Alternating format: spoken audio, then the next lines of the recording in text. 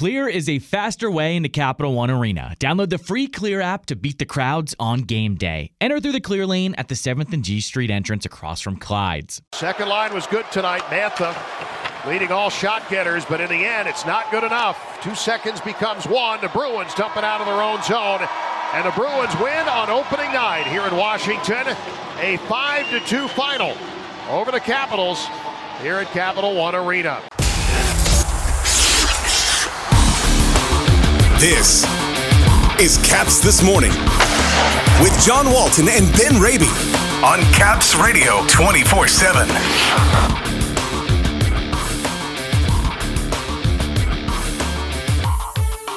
The Bruins spoil the party on opening night.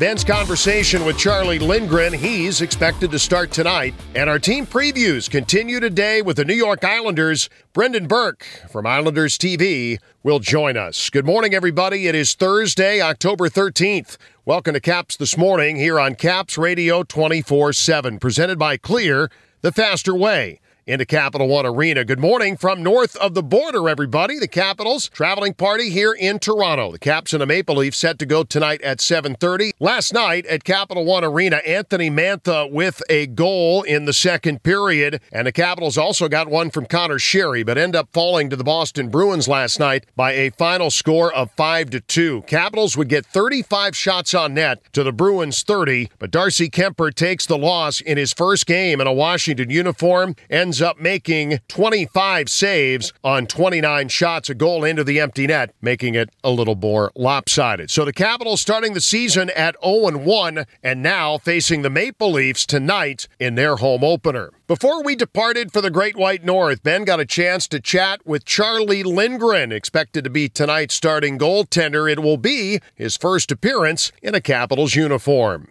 I've been here a month now. I think I put in some really good work. I've learned a lot from Scotty and Kemps, and so feeling really good going into the year here, so I'm really excited. What are you looking forward to as well with this opportunity, signing a multi-year deal, a one-way contract, and seem to have an opportunity to settle in here? Yeah, I mean, there's no question. It's certainly a really good opportunity for myself. You know, I've definitely worked hard to get to this point, and like I said, I mean, I'm just flat out excited to play and be around these guys. It's a great group of guys here. We got a great locker room, great staff, and so yeah, I can't wait to get started. You feel good at this stage of your career as well, coming off a successful year last year between St. Louis, the cameo, and a strong finish to your AHL campaign in Springfield as well. Yeah, I mean, after last year, I think I'm carrying a lot of momentum going into this year. I had a great year last year in Springfield and St. Louis, and feeling really good about my game. And I think I'm just entering the prime here. So yeah, I couldn't feel any better physically and mentally, and I think it's going to set myself up pretty good for the year. You look forward to as well with this opportunity, a team that has aspirations of postseason success, a team that has done it in years past. What do you look forward to about this group specifically? Well, it's just a really good team. I mean, you look at the success these guys have had the last 15, 20 years. I mean, it's always been a playoff team, and certainly you can see it in practice why that is. I mean, the talent. There's a ton of talent here. There's a lot of really good leaders.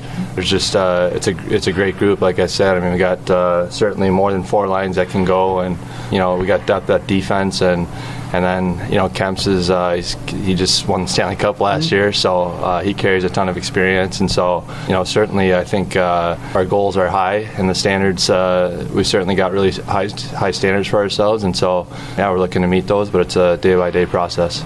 Big picture question, background. How did you become a goalie? My dad was a goalie, so that's kind of the connection there. So he was really good. So he played. He ended up going Division I, playing at Michigan for a year. But yeah, I mean, it's funny being back in Minnesota. I'm around some guys that my dad played hockey with, and everyone said he was one heck of a goalie. So he played overseas for a couple tournaments. Played against Dominik Hasek, and so yeah, he was. From what I've heard, he was a really good goalie. So does he advise you as you've continued your career, or does he keep a distance? How does that work? When I was 10, 11, 12, 13, that's kind of when he had most influence, just teaching me kind of the basics and teaching me how to skate and all that stuff. But as I've gotten older and more experience, I think he kind of likes to play the more hands-off approach, and he's just more of a cheerleader now, and I think he's just happy to watch me, and he's always the first first call after a game. And when I turned 24, he sold his landscaping business, but he was always my game day call. Now he drives UPS, so now it's a little bit hard because he's busy. But yeah, game days, he was always my call, and he's my first call after a game. So now it makes sense, because I was under the impression that it's always the youngest brother who ends up being the goalie, but in your case, it's the opposite. You came by it honestly. Opposite, yeah. So I got two brothers. So I'm the oldest. I chose goalie. My middle brother chose goalie, and then Ryan chose defense. So you needed a shooter. I needed a shooter, yeah. But I didn't even let Ryan shoot on me just because I was so I was so worried about him scoring on me. Then of course he could make fun of me. So I didn't let him start shooting on me until he was like 19, 20 years old, just because I didn't want to skate with him and have him score on me. Funny final thing here. Opening night in Toronto, that's a big stage, a whole lot of pregame pomp and circumstance. You look forward to that stage, that opportunity to get your season started in that environment again with this team. Of course, yeah. I think it's certainly a fun environment. I played up in Montreal for 5 years, so I know what that environment's like. I've played against the Leafs 2 or 3 times in my career already, so yeah, obviously it's going to be crazy. It's no secret Canada and Toronto loves their hockey, so I would imagine it's probably going to be a sold-out barn up there, and I'm looking forward to the opportunity, and should be a lot of fun. Awesome, Charlie. Thank you so much. Good luck with the start of your season. Thank you. Thanks a lot. All right, our thanks for Ben Raby's conversation with Charlie Lindgren this morning. The team previews that we had for you all through training camp. One more to tack on here this morning. The New York Islanders are opening up their season tonight, and their television voice, Brendan Burke, who, of course, you see on TNT as well. He caught up with me last night at Capital One Arena to talk about the Islanders and their season upcoming that starts tonight. All right, well, a good opportunity with Brendan Burke in town. We've been doing the team previews, and it seems like a good time to do the Islanders. Islanders are opening up their season 2. This guy going to be in the call on MSG TV. Brendan Burke joining us here. Sir, how are you? First of all, you had a very eventful summer calling Yankees, Mets. Did I miss anybody? No, that was it. I wound up giving up my lacrosse duties this summer, and I found some baseball to do, which was fun. It was a lot of fun. Not bad. Your dad was a sports writer for the Yankees, and you're a New York guy. Like, how thrilling is it for you? Not just be working at home for the Islanders, but the opportunity to do some of the things you've done in the New York area, that's pretty special. Yeah, so when I was a 9-year-old kid, I would go with my dad to work and get to see the business side of broadcasting for the first time, and really I wound up deciding I want to be a broadcaster after sitting between the Yankee radio broadcasters. John Sterling and Michael Kay were together at the time on radio. They're now the 2 play-by-play guys on radio and TV. So to really come and sit in the chair that inspired me to do this as a profession was a really, really cool moment. It's a really cool thing. I want to talk to you a little bit about the Islanders. We've been talking about all the teams in the division here on the show. This was a relatively quiet offseason. There was all the Nazem Kadri talk there for a while, never materialized. And this is pretty much a run-it-back situation for the Islanders going into the opener tonight. Yeah, the main change, and perhaps the biggest change they possibly could have made, was the head coach. And that's really the only thing they changed. So Barry Trotz out, Lane Lambert in as the head coach, and the only real player that they added to the roster was Alex Romanov. Traded a first-round pick to Montreal to bring in Romanov to pair with Noah Dobson, who those two, if they can develop some chemistry, could be a really, really good pair for this team. But they're betting on last year being a fluke more than the 2 previous years being a fluke, right? One of these has to be wrong. So the Islanders went to back-to-back conference finals, then they missed the playoffs in a season where they had to open a new building. They started the year on a 13-game road trip. They were decimated by COVID, and really they were buried by Thanksgiving and couldn't really dig out of it. So they're betting on the team that was good enough to make it to back-to-back conference finals will be good enough to make it back to the playoffs this year. 2 of our favorite people in these parts, Barry Trotz, of course, who won in 18, and Lane Lambert, who was a big part of the Capitals Radio Network postgame for a while, and a great interview and a great guy. I wouldn't think stylistically, just knowing what I know about those guys, I don't think there's going to be great radical change in their stylings behind the bench. They pretty much did in Nashville what they did in Washington and what we saw with the Islanders. Yeah, it'll be intriguing to see because there will be some changes, and it's a different person. I think Lane Lambert wants to make sure everybody knows that, yes, he spent a lot of time with Barry Trotz. He was his right-hand man for the better part of a decade, but he's his own man and he's his own coach and has his own ideas. So I think there will be some really good things that he carries over from Barry Trotz, and we'll see what the differences are. Obviously, Islander fans, and statistics would tell you they need to generate more offense. Somehow they need to get more offense. And much like so many teams and coaches around the league, they're trying to get more offense out of the defense, just like the Boston Bruins are against the Washington Capitals. That's what they hired Jim Montgomery for. I think Lane Lambert wants to see some of that.